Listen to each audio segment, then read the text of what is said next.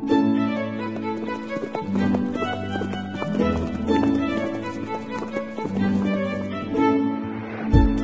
listening to Nick Luck Daily. This edition is brought to you by FitzDares, by the Racehorse Owners Association, and by the Breeders' Cup.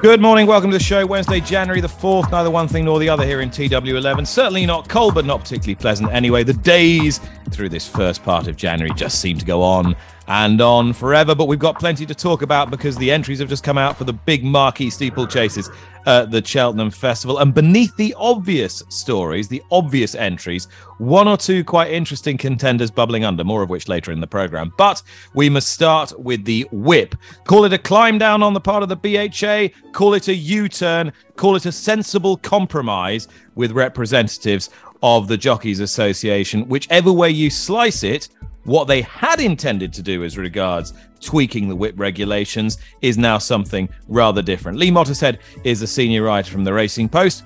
What's the situation now, Lee?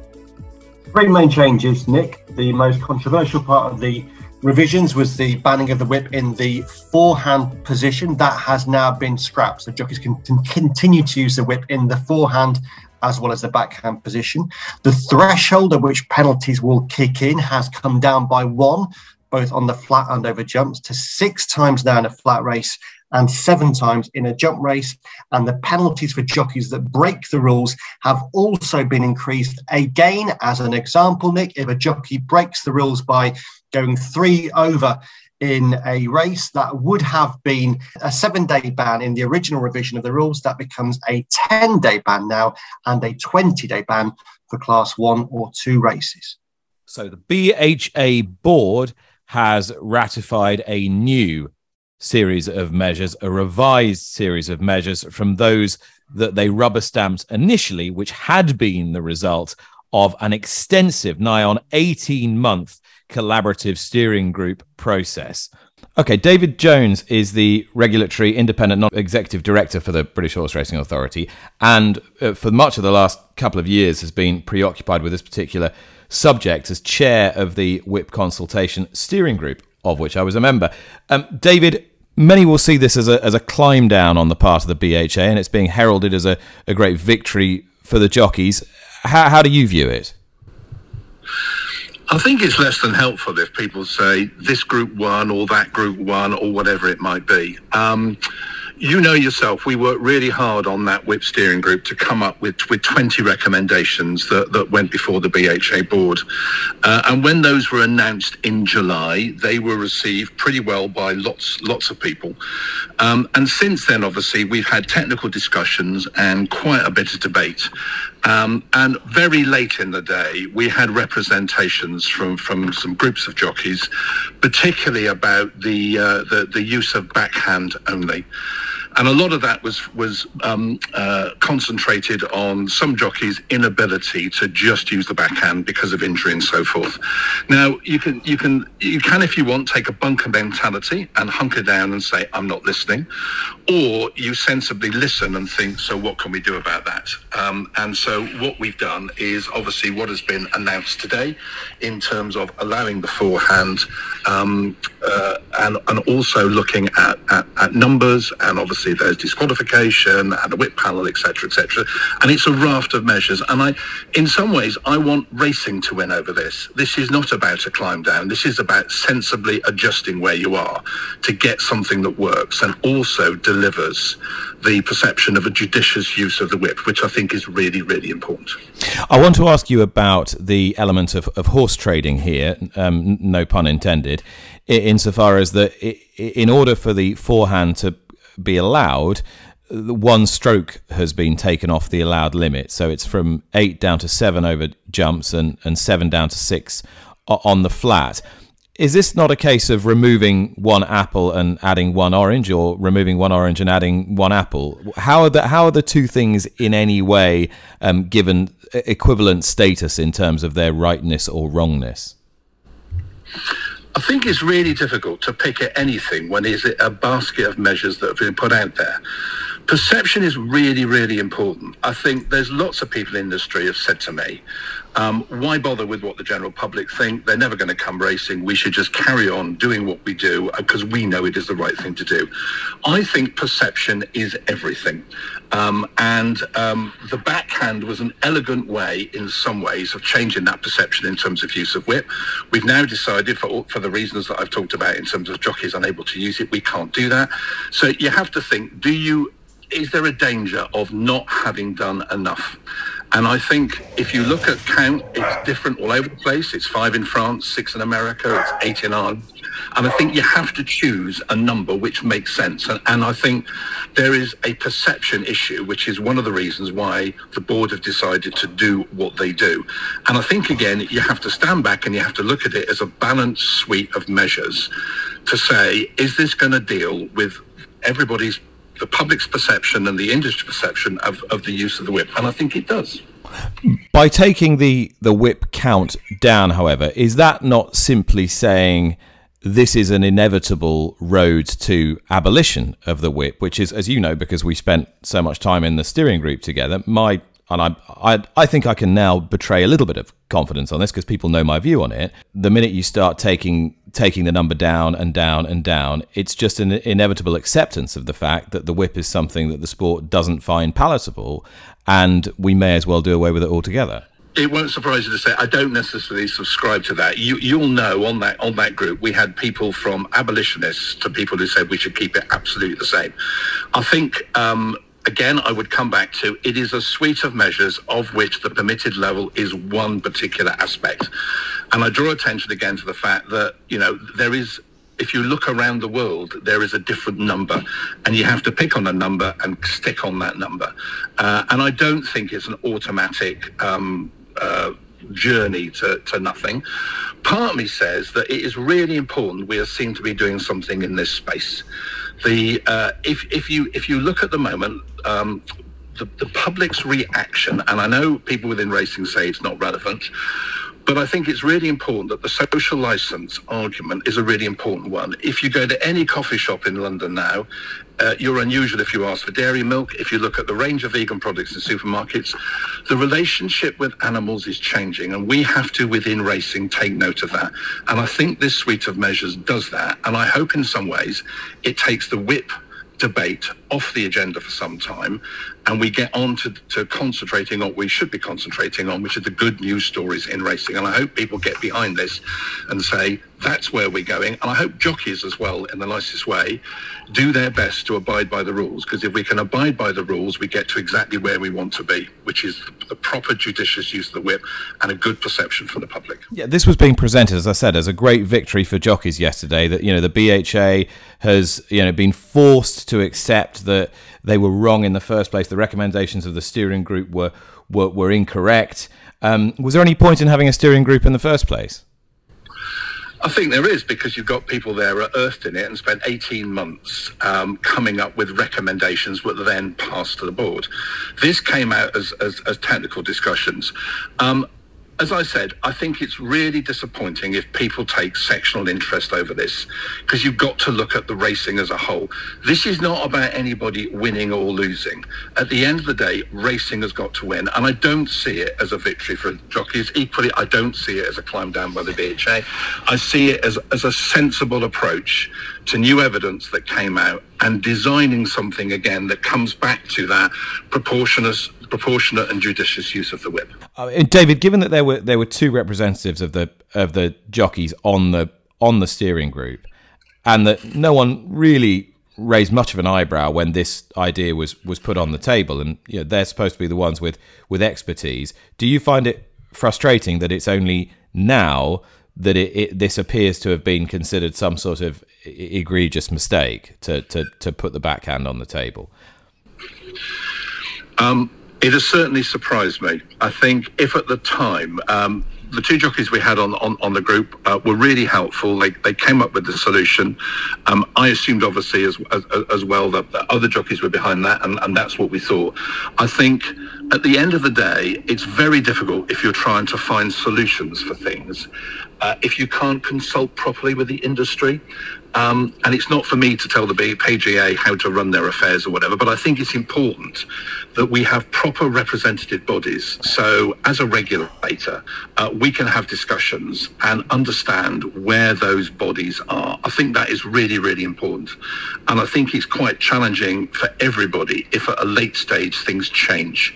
And you can obviously then ignore that, or you do what is a sensible thing and react to it. But I think whoever those bodies are, whether it's PJA or other industry bodies, I think it's really important, if we're going to move the sport forward in a sensible way, that we can have proper consultation and know exactly where we're going when we put proposals out there and whether they're going to fly or not.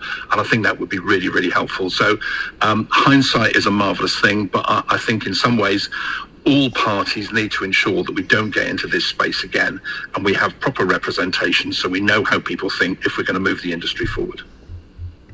I mean, the one thing that does strike me, David, is that the jockeys appear to have come to the table here arguing that their own level of personal responsibility should be even higher.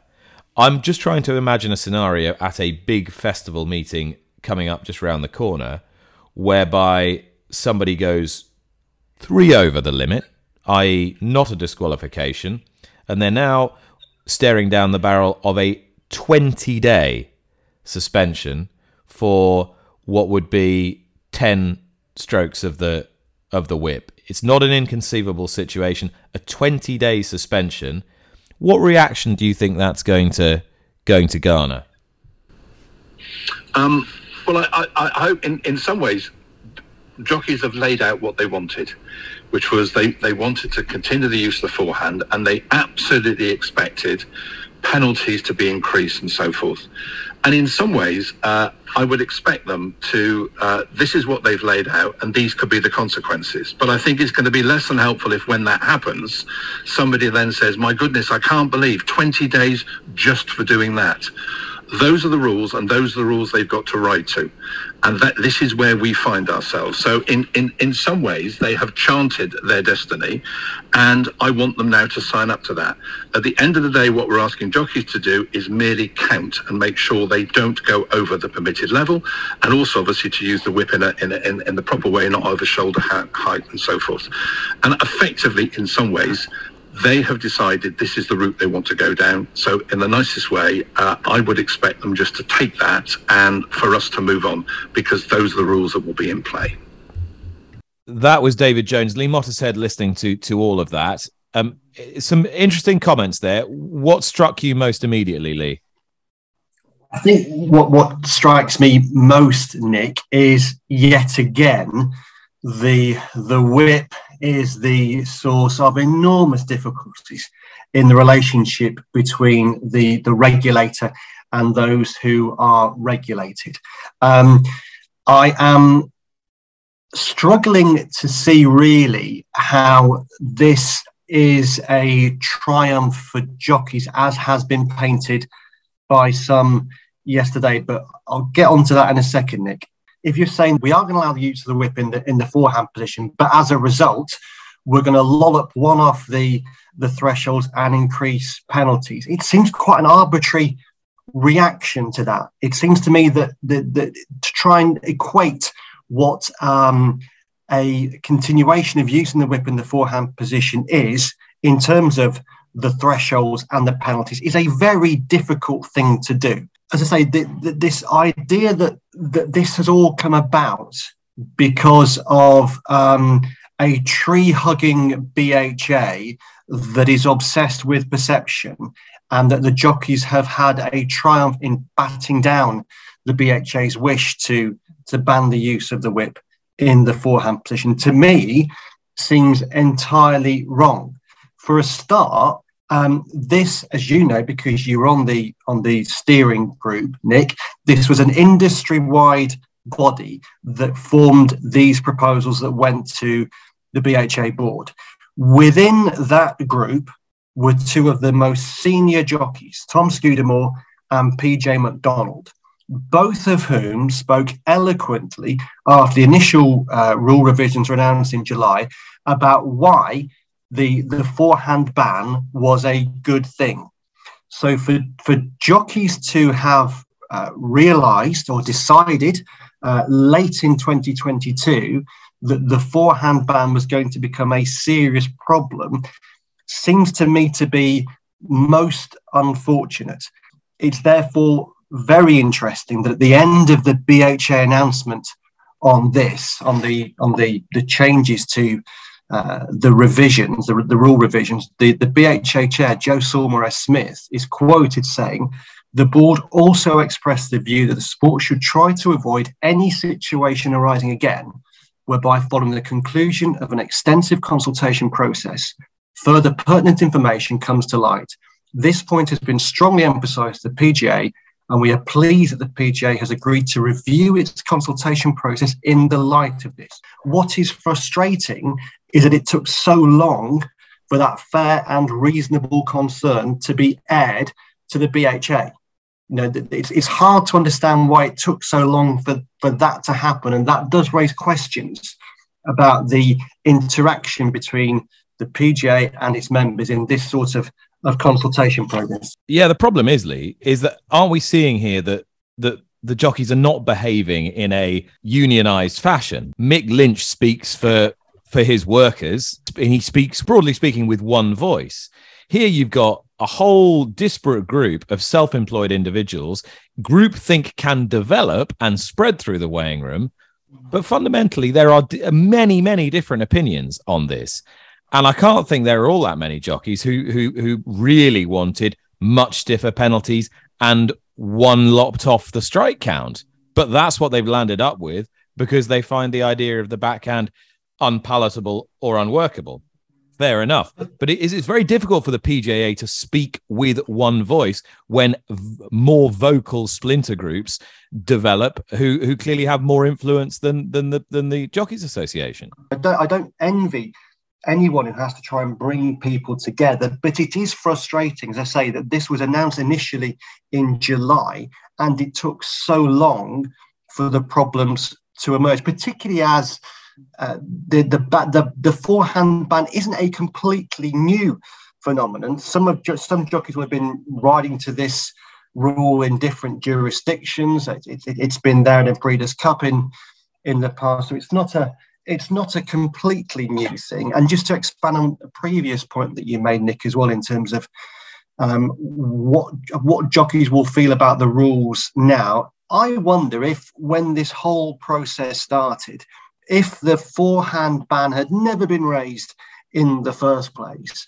and it was put to jockeys that the end result of this process will be another strike of the whip taken off the permitted thresholds and significant increases to the penalties for jockeys who break the rules, and they are significant penalties, would they have been happy with the outcome? You will be coming to the Cheltenham Festival now, Nick, in a situation whereby, because we now have a 7-strike limit over jumps, that any jockey who uses his whip or her whip 3 times above that threshold, 10 times, they will receive a 20-day suspension. 11 times, and it becomes a 28-day suspension, and the winner disqualified. Now, these are significant rules. Now, if it's the case, and it seemingly is, that the jockeys as a group are accepting that these are now the rules and these are now fair penalties, then grand, because I think, we do need particularly strong penalties. But overall, Nick, I think this whole process, again, highlights significant problems with how this sort of regulation journey takes place in racing. And I very much hope we get through the Cheltenham Festival without furore, but I don't think I'd be being overly cynical if I say that I would have concerns going into it. Right, let's move on to the Cheltenham Festival. 3 Grade 1 marquee steeplechases entries revealed. Not that many entries, to be honest. There are some interesting ones, though. Horses that you haven't seen for a little while. One of them is Monkfish, who won the Brown Advisory, what's now the Brown Advisory Novices Chase, all the way back in the pandemic year when nobody was in attendance. And we've not seen a right lot of him since. I put a call into the owner's racing manager, Joe Chambers, to find out what the deal was and whether this entry was fanciful. Optimistic. He's tipping away. He's doing a little bit of cantering, but entries closed yesterday. So in the event that he comes right, we said we would make an entry. Whether he will take that up, whether he runs before that, or whether he makes it in time, we do not know at this stage. Just reflecting on some of the other entries, they're all pretty obvious, I guess. How many do you anticipate running in the champion hurdle if everything went right between now and March?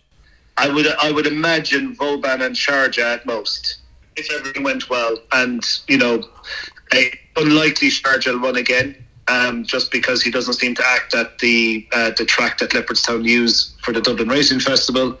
But that is Vauban's next intended target as well, and we were thrilled with his comeback run. And I suppose the other eye-catching one from your stable in terms of the big races is Chacun Pour Soi, who's not exactly had a love affair with the UK before. Is there any chance of him running at Cheltenham or not? There's every chance of him running. I would have thought that if he was to run at Cheltenham, the Ryanair rather than Champion Chase would be more likely. I think we all have it in our head that we'd love to see him in a milling round Aintree later this year. So we might try and aim him at that, but he certainly needs to get a one on the board this season. So we aim him at the Kinloch Bray in a few weeks' time down in Thurles, and step him out and trip that way and go from there. If you thought Monkfish was the longest absentee in the Gold Cup entries, think again. Angel's Breath hasn't run since the 20th of December 2019, and he's popped up in the entries for the Gold Cup and the Ryanair, now trained, as so many of the Di Walters horses are, by Sam Thomas, who's no stranger to running horses in big races now, and joins me now. Sam, there's clearly a story here. I had to remind myself who Angel's Breath was, and reminded myself that the last time we saw him, he thumped First Flow by about 5 lengths at Ascot. He's obviously still quite good. Yeah, absolutely, Nick. Everyone knows that I have a very close association to Mr. Walters, and that's pretty much how the association with the horse has come about. I actually sat with him before he went into Nicky's when he was first vetted, when he came from Ireland, and even hacking him up the gallops, then you sort of got to feel that he was a bit different. And obviously Nicky done extremely well with him and won some very nice high-profile races. And obviously the last run was where he struck into himself. So it's been a pretty long road to where he is now. And like I say, I'm extremely lucky to be in the position I am, that I'm able to train for Mr. Walters, and yes, that's how I've ended up with it, basically. So, what's prompted the ambitious entries? Obviously, he's a proven very good horse. Whether he will retain the ability after such a long time off is still to be seen. But we're planning on running him on the 14th in the Silviano Conti Chase.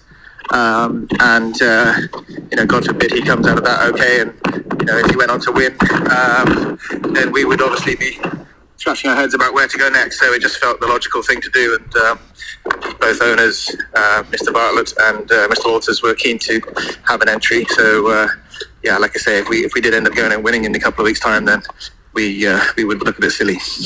You're taking on Shishkin as well, his former stable companion, and I think Paul Nicholls has got one of his very good horses in there as well. So it's not going to be an easy comeback.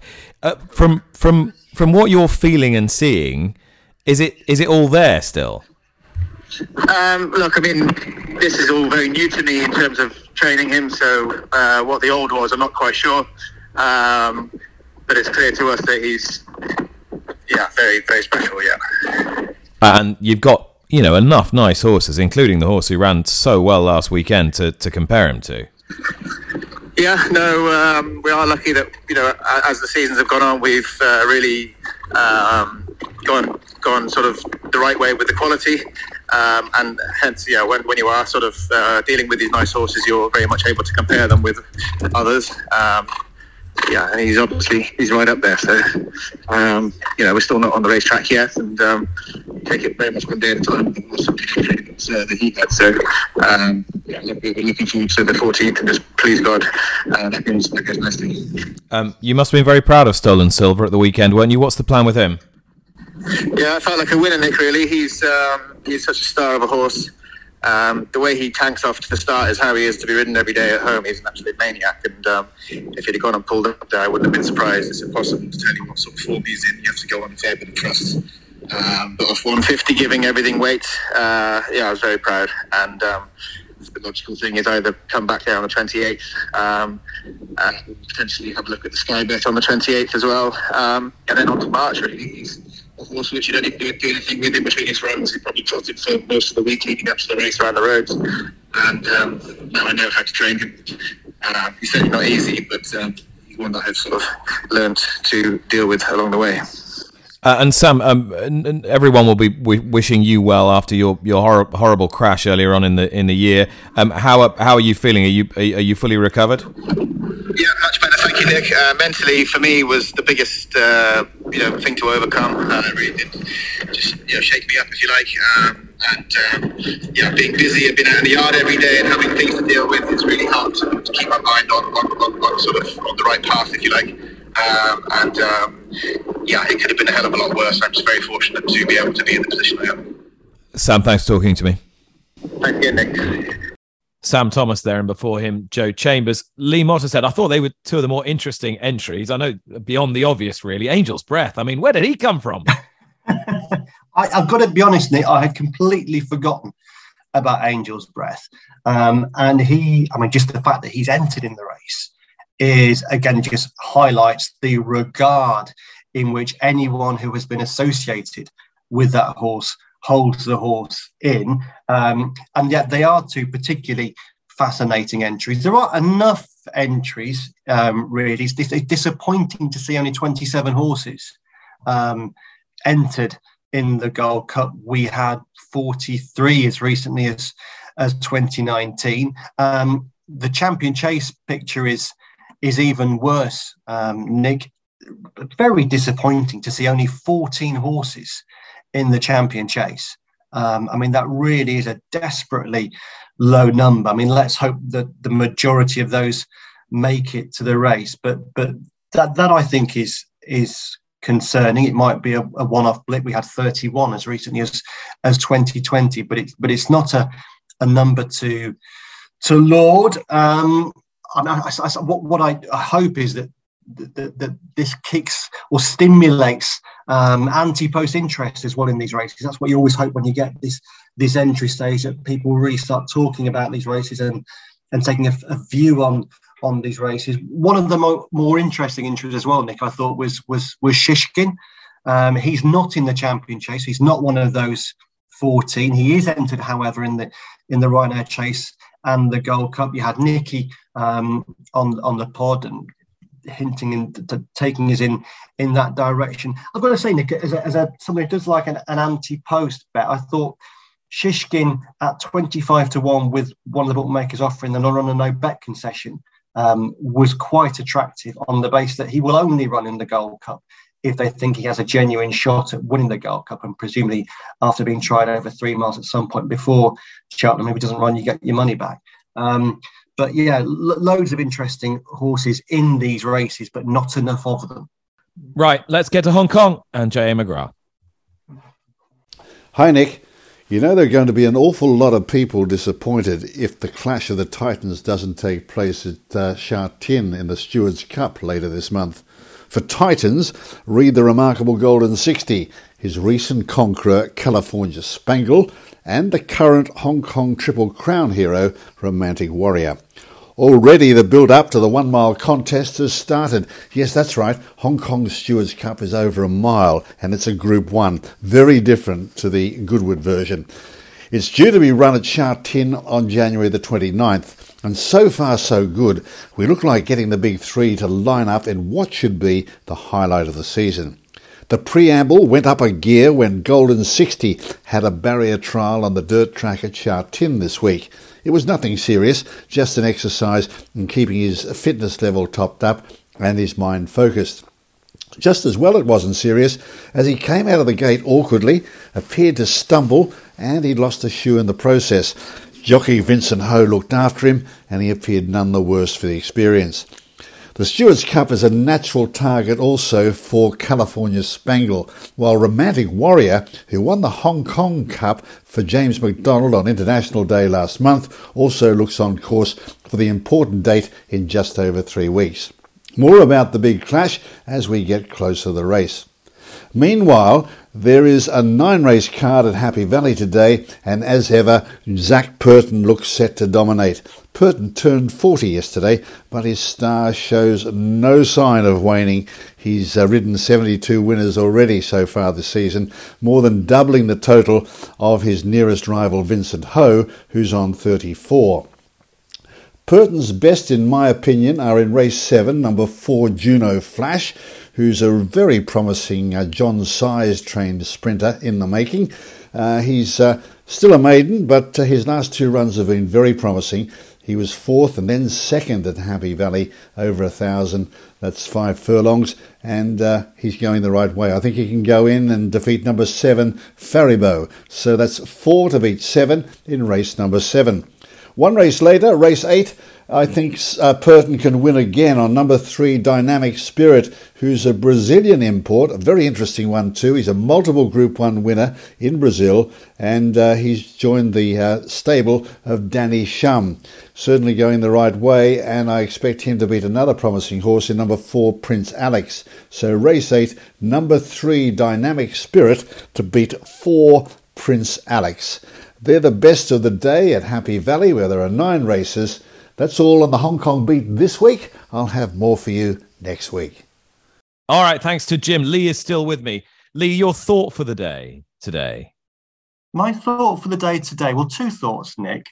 One is that if you're going to Hereford this afternoon, you could see potentially history being made. My Racing Post colleague Chris Cook has noted in his daily front-runner email that Dennis O'Regan, if successful at Hereford, would become the first jockey, we believe, to ride a winner at every British and Irish jumps race course, and he has chances to do that at Hereford this afternoon. My punting thought of the day, Nick, aside from recommending Shishkin as a non-runner, no-bet anti-post offer in the Gold Cup, is to express the hope that Richard Hughes trains his first jumps winner this afternoon. Runs a horse called Tessie Lad in the juvenile maiden hurdle at Hereford. The 130 was a winning horse on the flat, ran to a fair level on the flat, and although only 35 at Newcastle, actually 36 at Newcastle on Fighting Fifth Day, that wasn't a bad race, and there was definite hope for the future. And I hope that Dennis O'Regan gets his record at Hereford, and that Richard Hughes trains Tessie Lad to win the 130. All right. Thank you very much, Lee. Thank you very much for listening. We'll be back to do it all over again tomorrow. That was Wednesday, the 4th of January. Bye-bye.